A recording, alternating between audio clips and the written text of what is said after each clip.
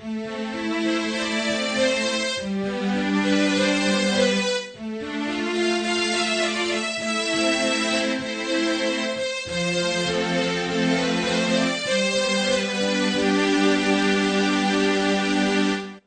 to John Longwell Media, creative multimedia including music, inspirational messages, and audio prose. Today's message is entitled, It's Going to Sting for a Minute, recorded on September 18th, 2022 at Revive Church in Rio Rancho, New Mexico, where John serves as a teaching pastor.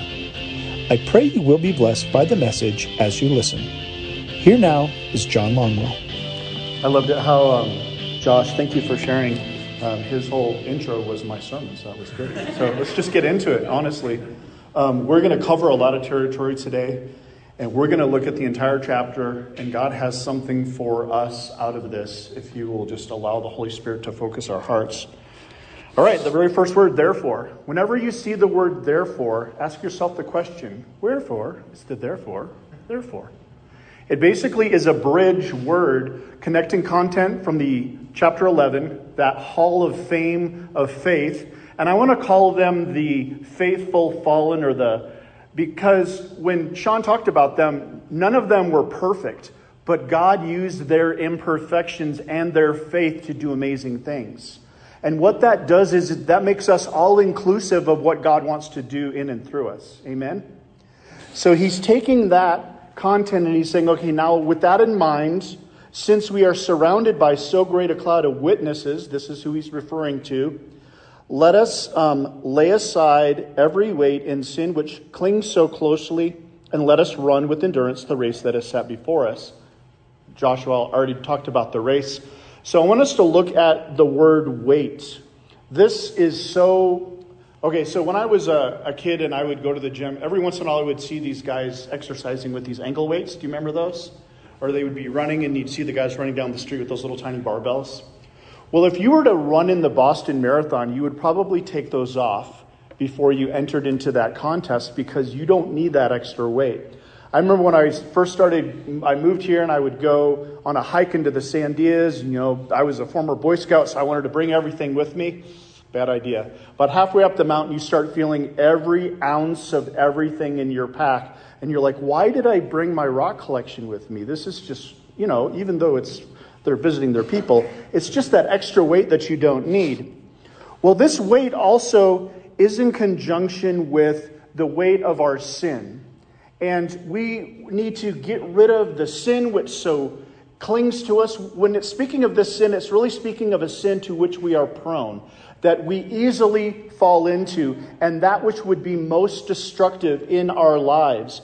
And so we need to lay aside all of that kind of weight. When I was in ninth grade, I entered track and field, and I started running the 200-meter dash. And the first day when I showed up, I didn't have any track shoes. I didn't really know what those were. And I was wearing the style of the times, which was the Nike high tops, you know, these big heavy basketball shoes. And my coach looked at me, he's like, man, you're gonna have to find yourself some different shoes because that's like running in boots. And so I said, well, what should I get? He goes, well, Nike makes a really nice shoe called the Nike Air. Oh, love that shoe. $85 later, my mom said, well, you better love them because you're probably going to be buried in them. This last pair of shoes I'm going to buy you. And this was like in the mid 80s. And so that was a lot of money. But man, I remembered I put them on and they were just so light. And I ended up wearing those all through high school because they were my most comfortable and favorite pair of shoes. And so in the same way, we don't want to have that extra weight when it is that we are entering the contest. And the word race here actually means struggles. And those struggles that we are in, it says, let us run the race with endurance. God knows exactly the struggles that we are going to encounter. And so he is our coach, and he's trying to coach us the best ways that we can go about working with those struggles. The word endurance here is a wonderful word, which basically, if we break it down, it means patience and perseverance. But that word patience really has to do more with not just being patient about, oh man, I'm struggling with this sin again. But think of a coach who's trying to train you to to get better at your technique. When I was also in high school, I was a diver, a springboard diver, and unfortunately I didn't have a coach. And so the only way that I had to kind of train myself was we would videotape each practice. And then I would go back and I would try to figure out what it was that I was doing wrong. But how much better it would have been had I had a coach that said, okay, see, when you were doing that, you need to change that. And back when I was in junior high, I did have a coach. And I remember that he always told me, he said, so this is kind of what your approach looks like. You kind of go up and you do one of these. But instead of going up here, I would only go here. And the coach would say, if you stop here, your momentum is going to stop here. But if you go all the way up, you're going to get that much more time in the air to finish your dive or your twist or whatever it is that you're going to do. Because I don't know if you've ever seen diving in the Olympics, and sometimes they're short, which means that they don't enter the water. You should enter the water straight up and down. Sometimes they enter out like this. Sometimes they flap over because they're spinning too fast. And so I was never able to critique myself. How much better it would have been if I had a coach that said, if you'll do this, and then I could have seen exactly what it was that I was doing wrong, and I could have corrected that. And when it comes to Christ and God trying to go through that process of practice and endurance, he's saying, I want to correct you, I want you to learn so that you can get better. And we look to Jesus, the founder and the perfecter of our faith. Another version says, the author and the finisher. So each one of us has a story. I'm an avid writer myself, and a lot of times I'll start a book, and then I'll read it to my wife, and I'll only have gotten halfway through it. So I'm reading, and it's really exciting, and then I'll just stop, and she'll go, "That's it?" I'm like, "Well, that's as far as I've written." She's like, "You can't just stop and leave me on this cliffhanger." There's a couple of works that I've started. She's like, "You've got to finish that before you die, because I need to know how this story ends." And so God is not only the one that has envisioned what our story looks like, but he's also the one coaching us through that story in each and every step, because he can see the finished masterpiece. He can see that finished work, and he wants us to get to that place. And he says, who for the joy that was set before him, and that joy was you and I. In the beginning, when our relationship with God was cut off, immediately the plan was put into motion for our reunification with the Father. And when Jesus was enduring all of the things that he had to encounter, from the torturing to the dying on the cross, he wasn't focused on those things. He was focused on the finished result, which was our communion being repaired so that we could relate to the Father as was meant from the very beginning. And it says he despised the shame. And in, I believe it's Romans, it talks about whose glory was their shame. And it's talking about the sin that they were caught up in.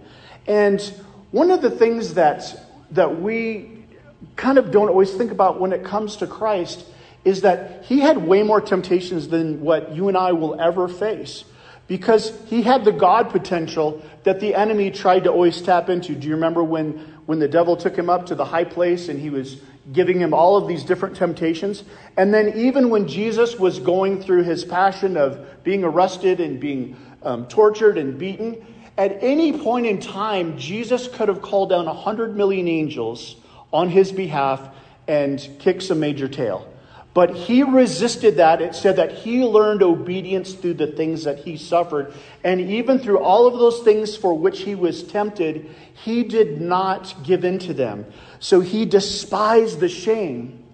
And one of the other things is that when we look at our sins, some of the things that we are, the way that we deal with sin can vary to, we see what it is and we're like, no, I don't want any part of that. But the enemy is so subtle. And he'll make us make these little treaties with sin and go, well, you're not really doing anything wrong. And you're like, well, yeah, you're right. So we kind of give in. We kind of let him put his foot in the door, and then we're told that we're not to give the enemy any foothold, because the minute he gets a foot in, then he's going to come and he's going to sit on your couch, and then he's going to eat at your table. And before you know it, he's going to become a resident in your life. And you'll look back and go, how did I get to this place? One of the other things that I wanted to refer to when it comes to weights is when it comes to a weight that can weigh us down, it doesn't necessarily have to do with sin. In 1 Corinthians 6, it talks about how all things are lawful, but not all things are beneficial.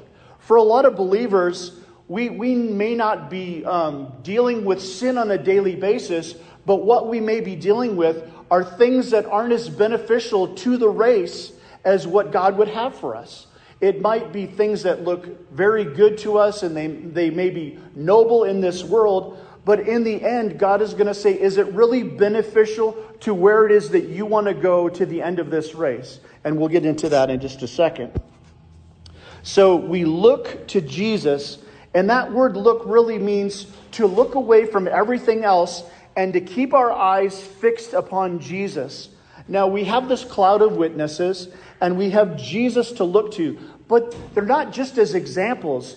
Jesus is the one to whom empowers us every single step of that race.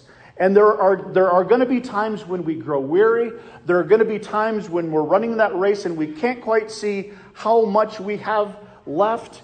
And it's in those times that we need to draw that strength from Christ, especially as we see that he ended the race. It says that he was seated at the right hand of the throne of God.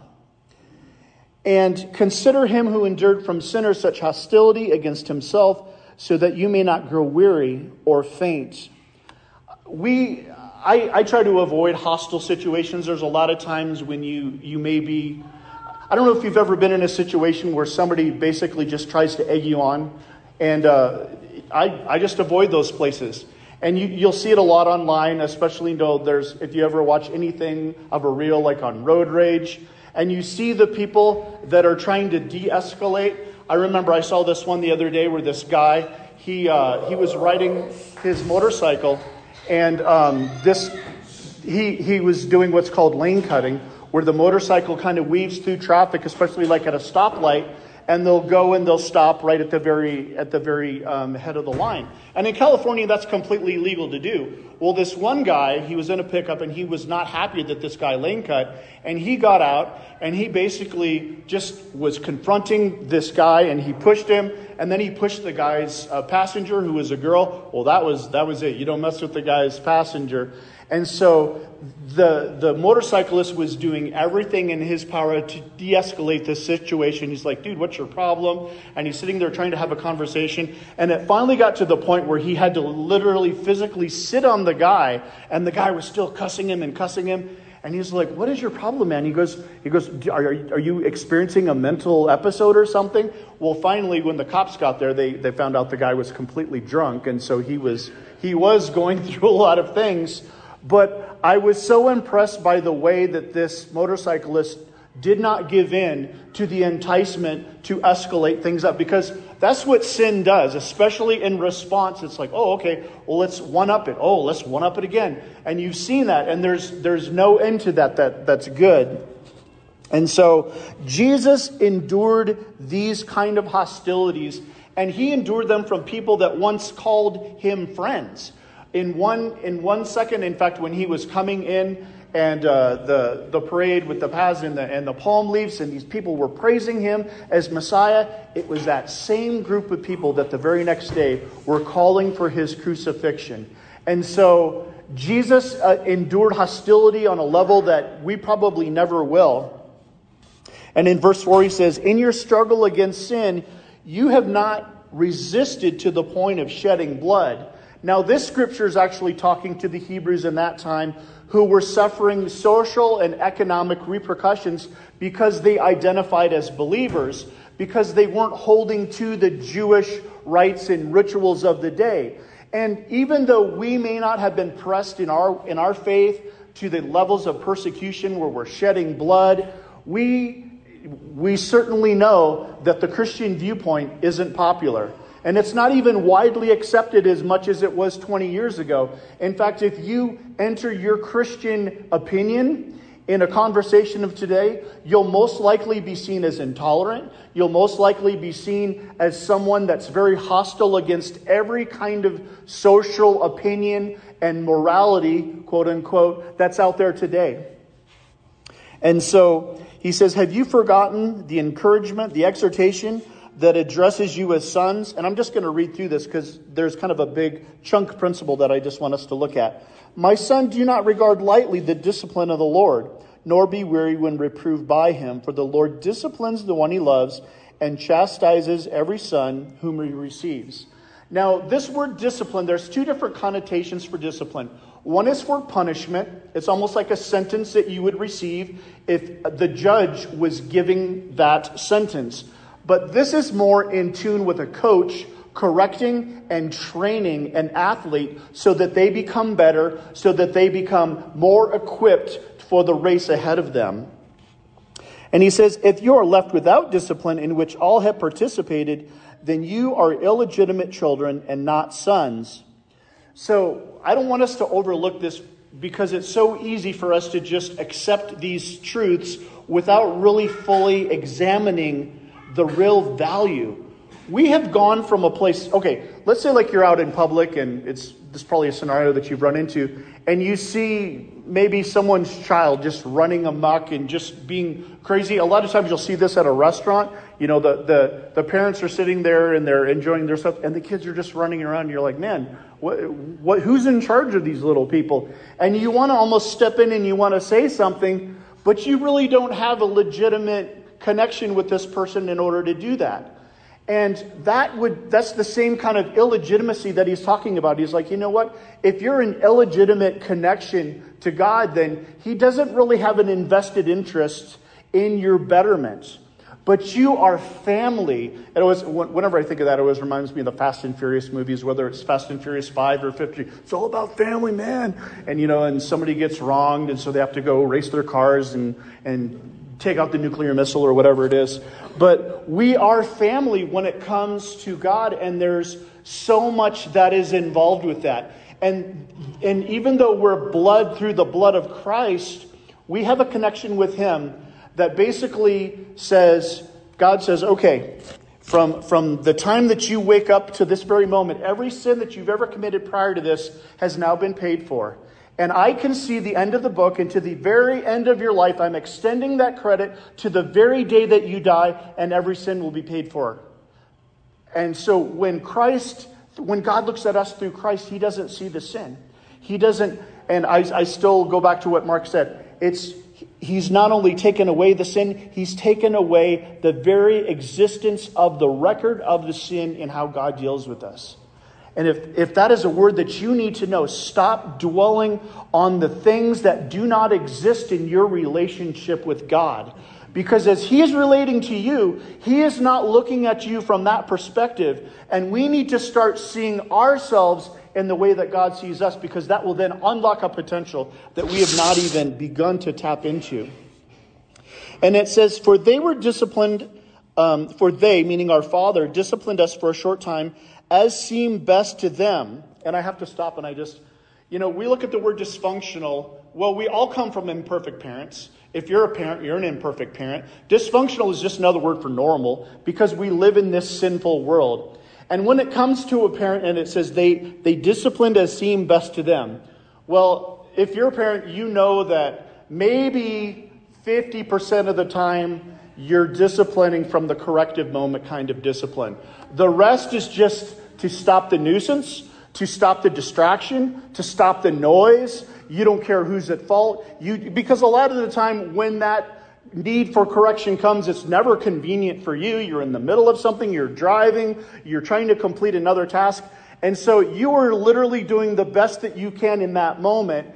And every once in a while, you get the opportunity to go, okay, let me sit down with you, and you get down on their level, and you're able to correct them. You're able to explain why it is that you are disciplining them. And so that's the best that we can do as people on this earth. And it says, but he disciplines us for our good, that we may share his holiness. No, that holiness is basically, we are to be holy as he is holy. And as believers, holiness really comes down to the ways that if you want to get it, the very, very basic, it's what makes up the morality that we believe in. And because the world has a different morality, and you guys all understand that. We don't share the same foundation with the world anymore. And it used to not be that way. It used to be that even people in the world, they would go, yeah, we all kind of share that same basis. That is not the case. Our footprint of what we understand as common and shared really gets down to, well, don't kill your neighbor and don't steal. And that's about it. Anything beyond that is up for interpretation in the world's eyes. And so when it comes to holiness, we now are going to have this holiness. And what's the most amazing thing about God is he's saying, you never approach another person with the morality side of the equation. You always approach the person from the vulnerability side of the equation and from the love side of the equation. God deals with the hearts of every single individual, and whether they subscribe to that morality of God, the holiness of God, they are all impacted by that truth. There is something, it says that even nature itself bears witness to the truth of who God is. And we're all going to be accountable to that, whether we subscribe to it and believe it and promote it. And so don't give away your holiness, what you understand to be holiness, in order to compromise and in order to connect with the world.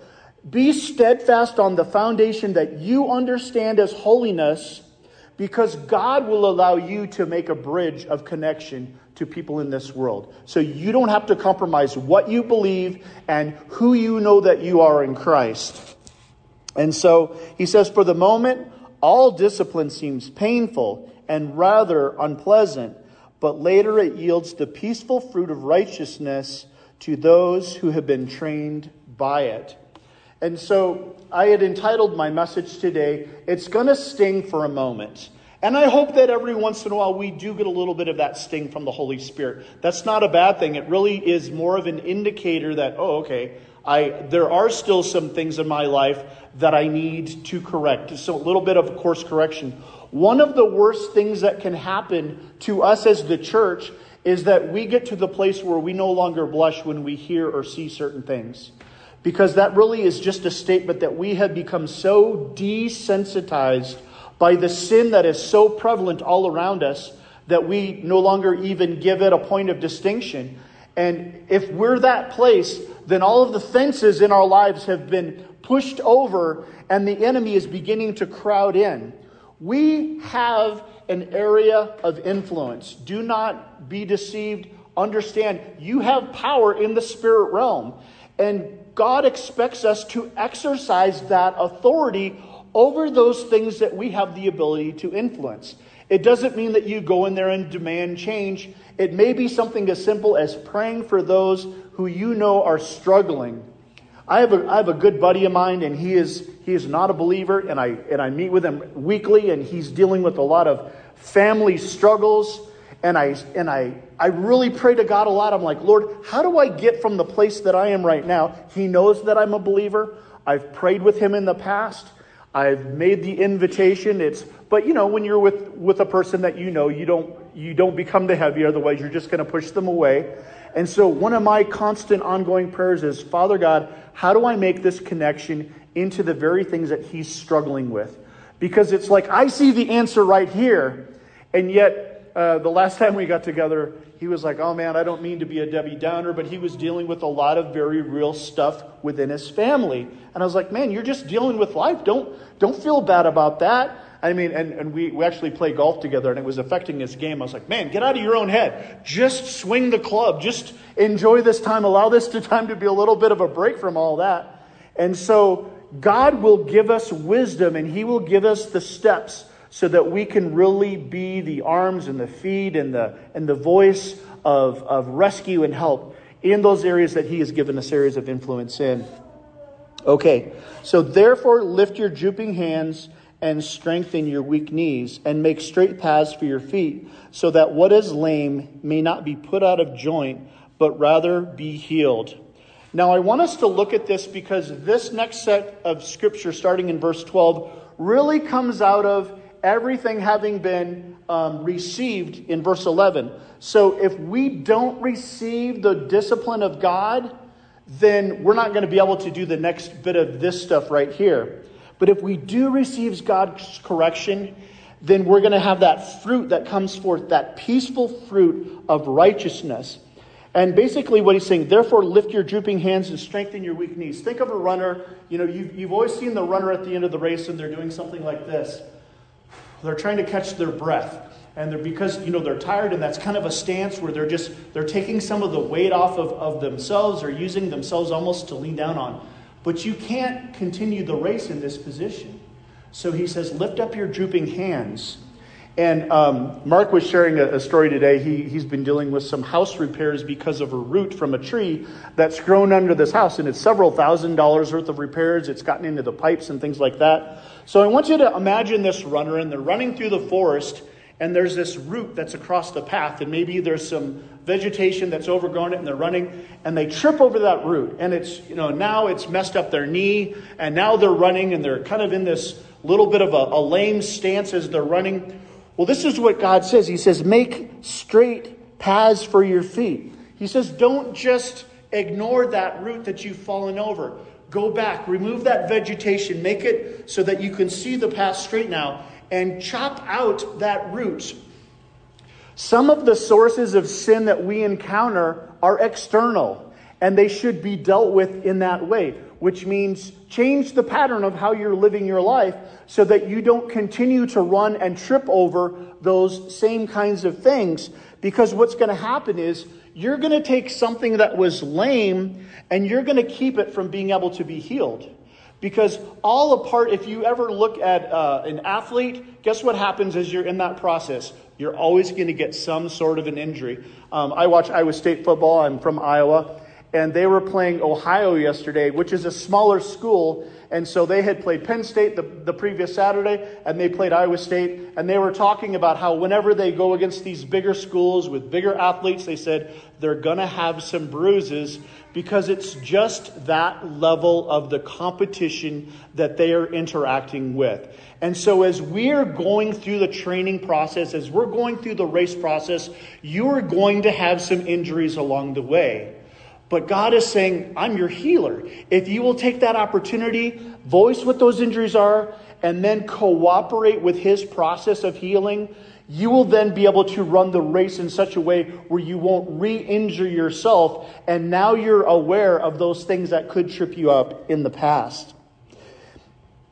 And then he says, strive for peace with everyone. And we touched on this a little bit. So that word strive basically means to struggle for peace. We struggle against sin, but in this saying, he's saying with the same degree that you are struggling against sin, now strive for it. It's almost take that same level of energy and now apply it over here and strive for peace. Paul says strive to live at peace with all men as much as is basically within your power.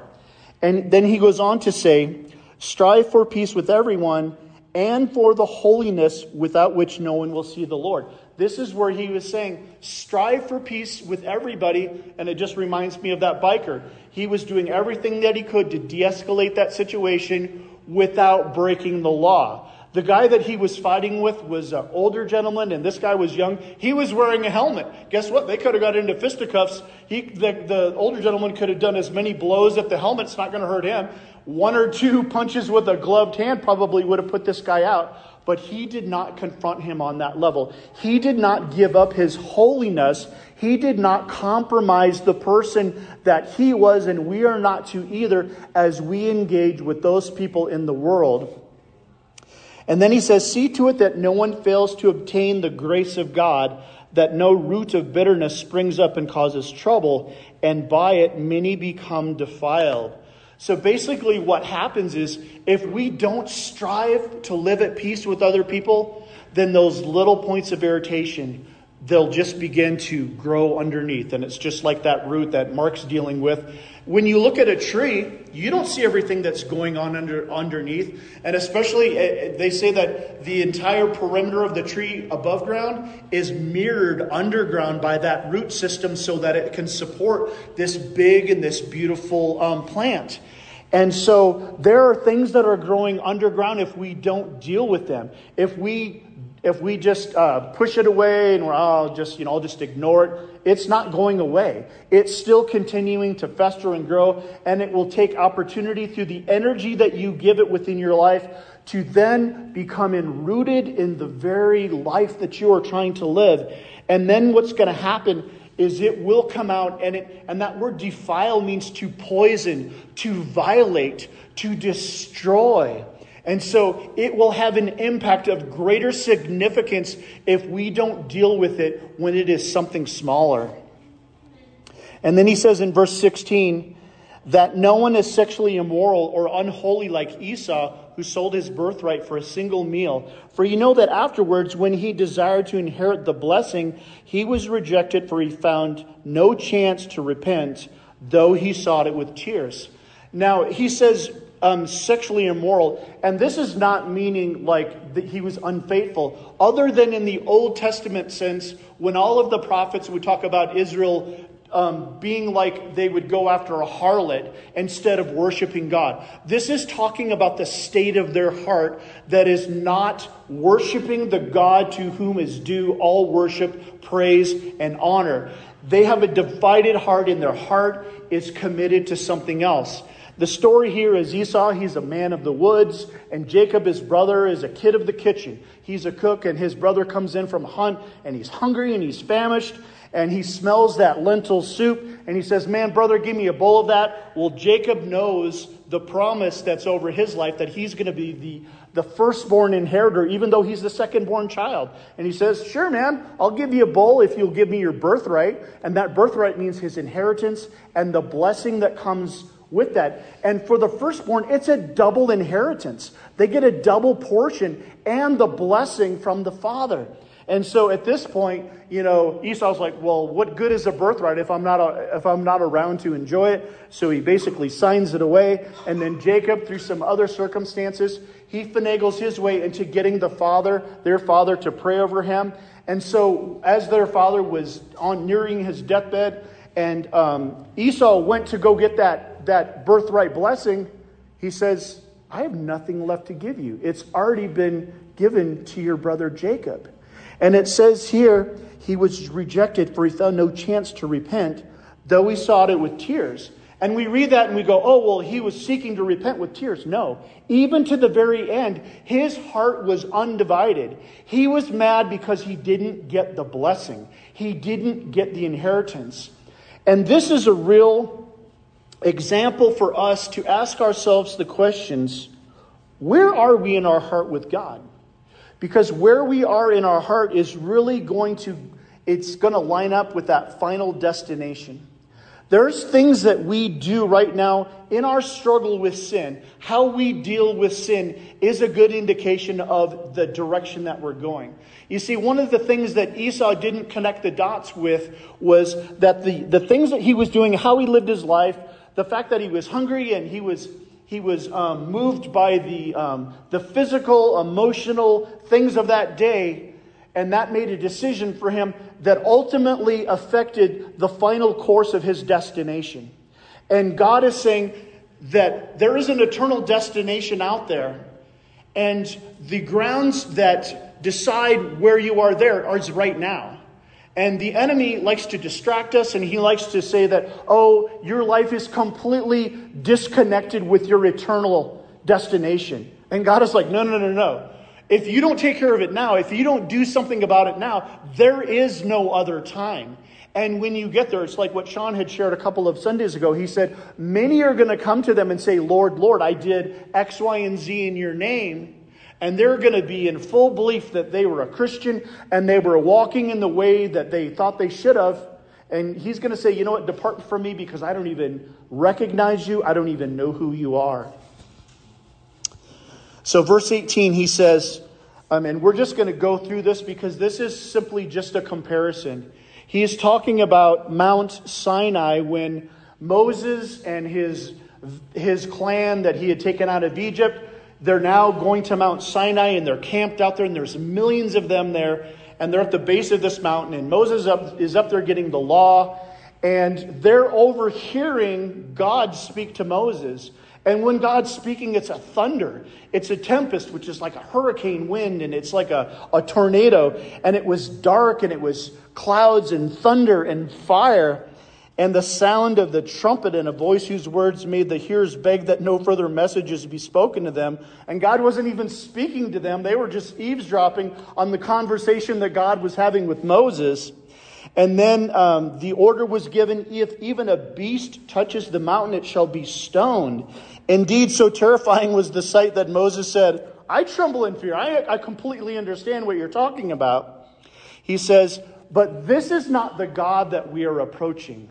We're approaching the God at Mount Zion, and this is the picture of that. And he says, and to the city of the living God, this is that New Jerusalem, and to the innumerable angels in the festive gathering, they're worshiping, and to the assembly of the firstborn who are enrolled in heaven, and God and the judge of all, and the spirits of the righteous made perfect, and to Jesus, the mediator of a new covenant, and to the sprinkled blood that speaks a better word than the blood of Abel. Abel is the son of Adam and Eve. His brother Cain killed him. He murdered him. And so that blood was in the ground. And that blood was the blood of the first murdered victim, the first martyr. And it's crying out for vengeance. It's saying, avenge me. And then we have the true martyr, Jesus, who died. And his blood cries out for mercy upon all those that would receive it. Jesus is seeking God on our behalf. And then Jesus is seeking us on God's behalf. He's that perfect mediator, reaching out to both sides, trying to be that bridge that brings both together.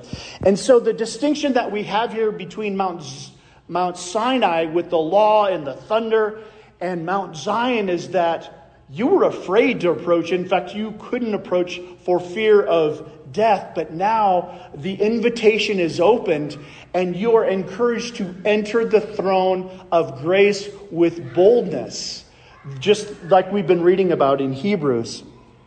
And he says, at that time his voice shook the earth, but now he has promised, yet once more I will shake not only the earth, but the heavens. And the phrase, yet one more, indicates the removal of things that are shaken, that is, things that have been made in order that the things that cannot be shaken may remain.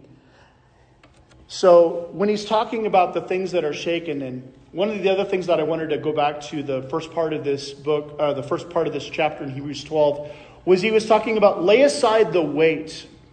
One of the things that's connected with the weight and the sin is our connection with our sin. Our sin, and like I said, we make different levels of kind of agreements with sin. And Jesus is saying, I want you to see sin as something that you despise. I want you to see it as something that is so foreign to you that the minute it comes on the screen, you are like, whoa, no, get away, get away. Because what happens a lot, and here's one of the reasons why we struggle so much with sin, is because sin has a worldly weight. Because we're so connected. Because if we sacrifice that sin and we don't have it as a part of our lives, well, guess what? We may be missing out on something. Maybe that's going to be a reflection on the way that the world sees me. Maybe I won't be able to be included in certain activities or conversations. Or we're so connected to this world that, man, if I remove that, I'm not going to be able to enjoy an aspect of my life.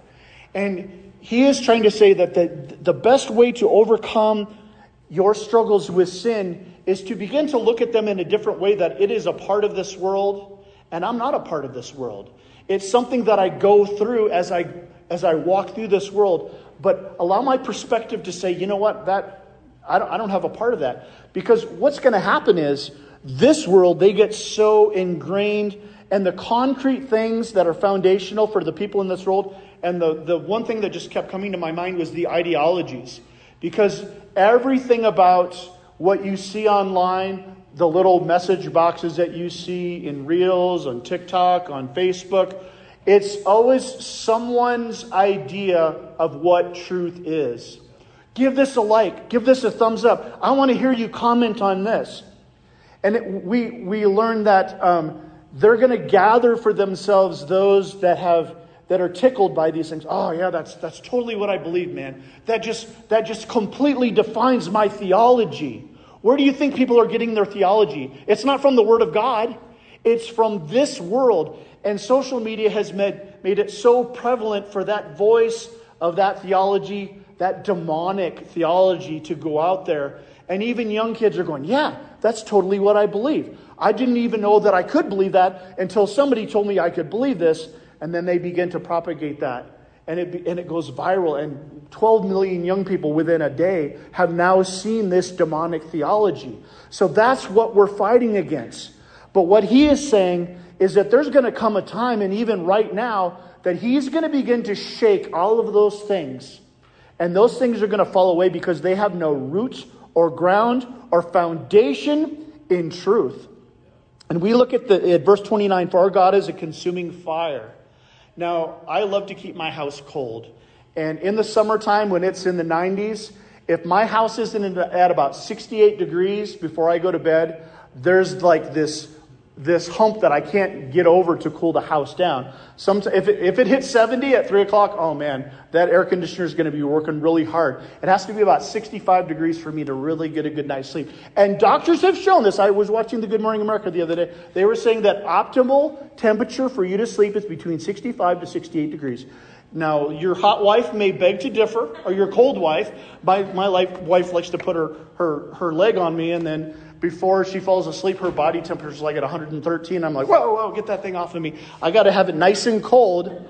But sometimes when you're in that cold house, and I'll have to go outside to the garage because the garage just like bakes all day long. And I'll go outside to the garage and I'll just get that warmth that just spreads through my body. Or like after the AC's been going all night long, I'll go out and I'll stand in the front of my house where the sun is just coming out. And I can just feel the rays just permeate through my body and warm me up.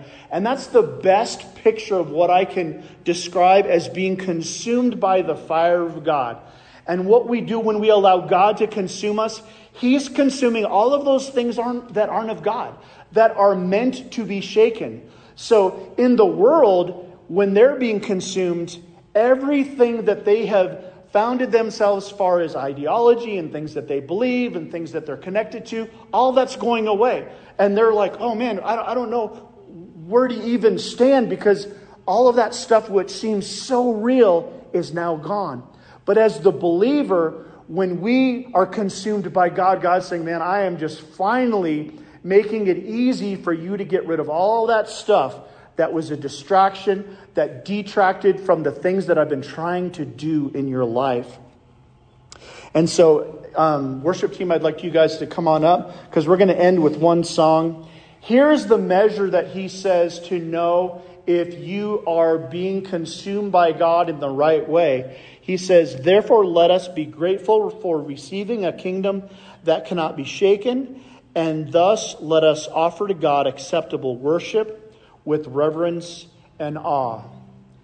It is a sad statement to make that this world no longer reveres God.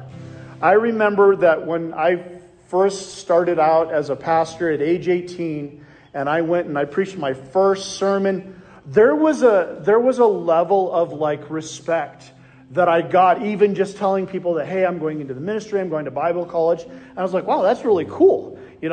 I didn't really, but there was a whole history behind that about the role that the pastor had in a community to be the one that was there at the bedside of the people that were sick, that would pray for them. And people don't even acknowledge the presence of a pastor there. Be like, who's that guy over there? Oh, that's our pastor. Oh, okay.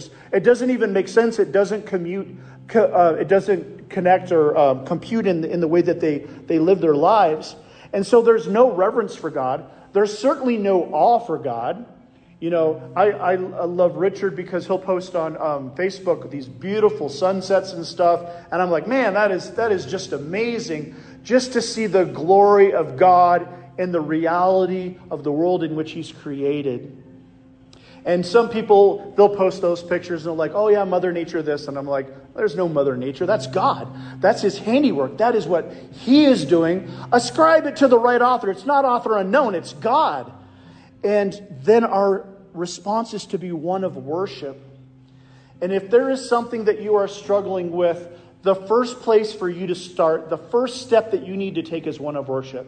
You may not know the things to pray, but if you will get yourself in a place of worship, and I'll just have to be honest with you, I've been preparing this message for about 2 weeks, and I was going to go over it last night, and I was just sitting there, and I was dealing with anger all day long, and it was so my wife is gone right now, so I'm the only one in the house. I would have been the only one to make me angry, and I was like, man, God, why am I so angry?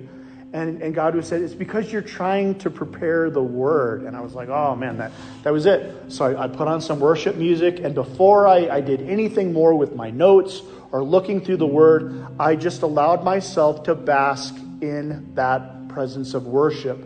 That is a safe zone where no demonic force wants to go. They do not want to be in the presence of worship. And so if you are struggling with something that is overwhelming, get yourself in a place of worship. Learn how to worship. Learn how to lift up your voice. You don't have to be a good singer. You don't have to be a musician. But there is something inside of you that God has created to respond to Him in worship. And I guarantee you, if you will make that a part of your life, it will transform your walk. And it will make your ability to overcome your struggles that much easier. And I'm not saying that is an easy process, because the enemy knows who you are. He reads your mail. He knows how to get to you.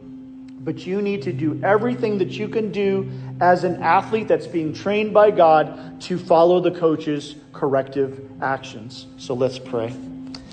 Father God, I thank you for your word. We thank you that you have given us so many good things, and I don't know what's applicable to the folks here. If you need prayer, I ask that you would come forward this morning and receive that prayer. Lord God, you know where each and every one of us are in our struggle with sin, in our struggle with the weights of the world that detract us and distract us. And so, Father God, minister to each and every one here as only you can do. And Father God, let us worship you and give you reverence and awe as you are due. And we ask this in Jesus' mighty name. Amen. We hope you've enjoyed this inspirational message. Please email questions, comments, and booking information for John to mail@johnlongwell.com.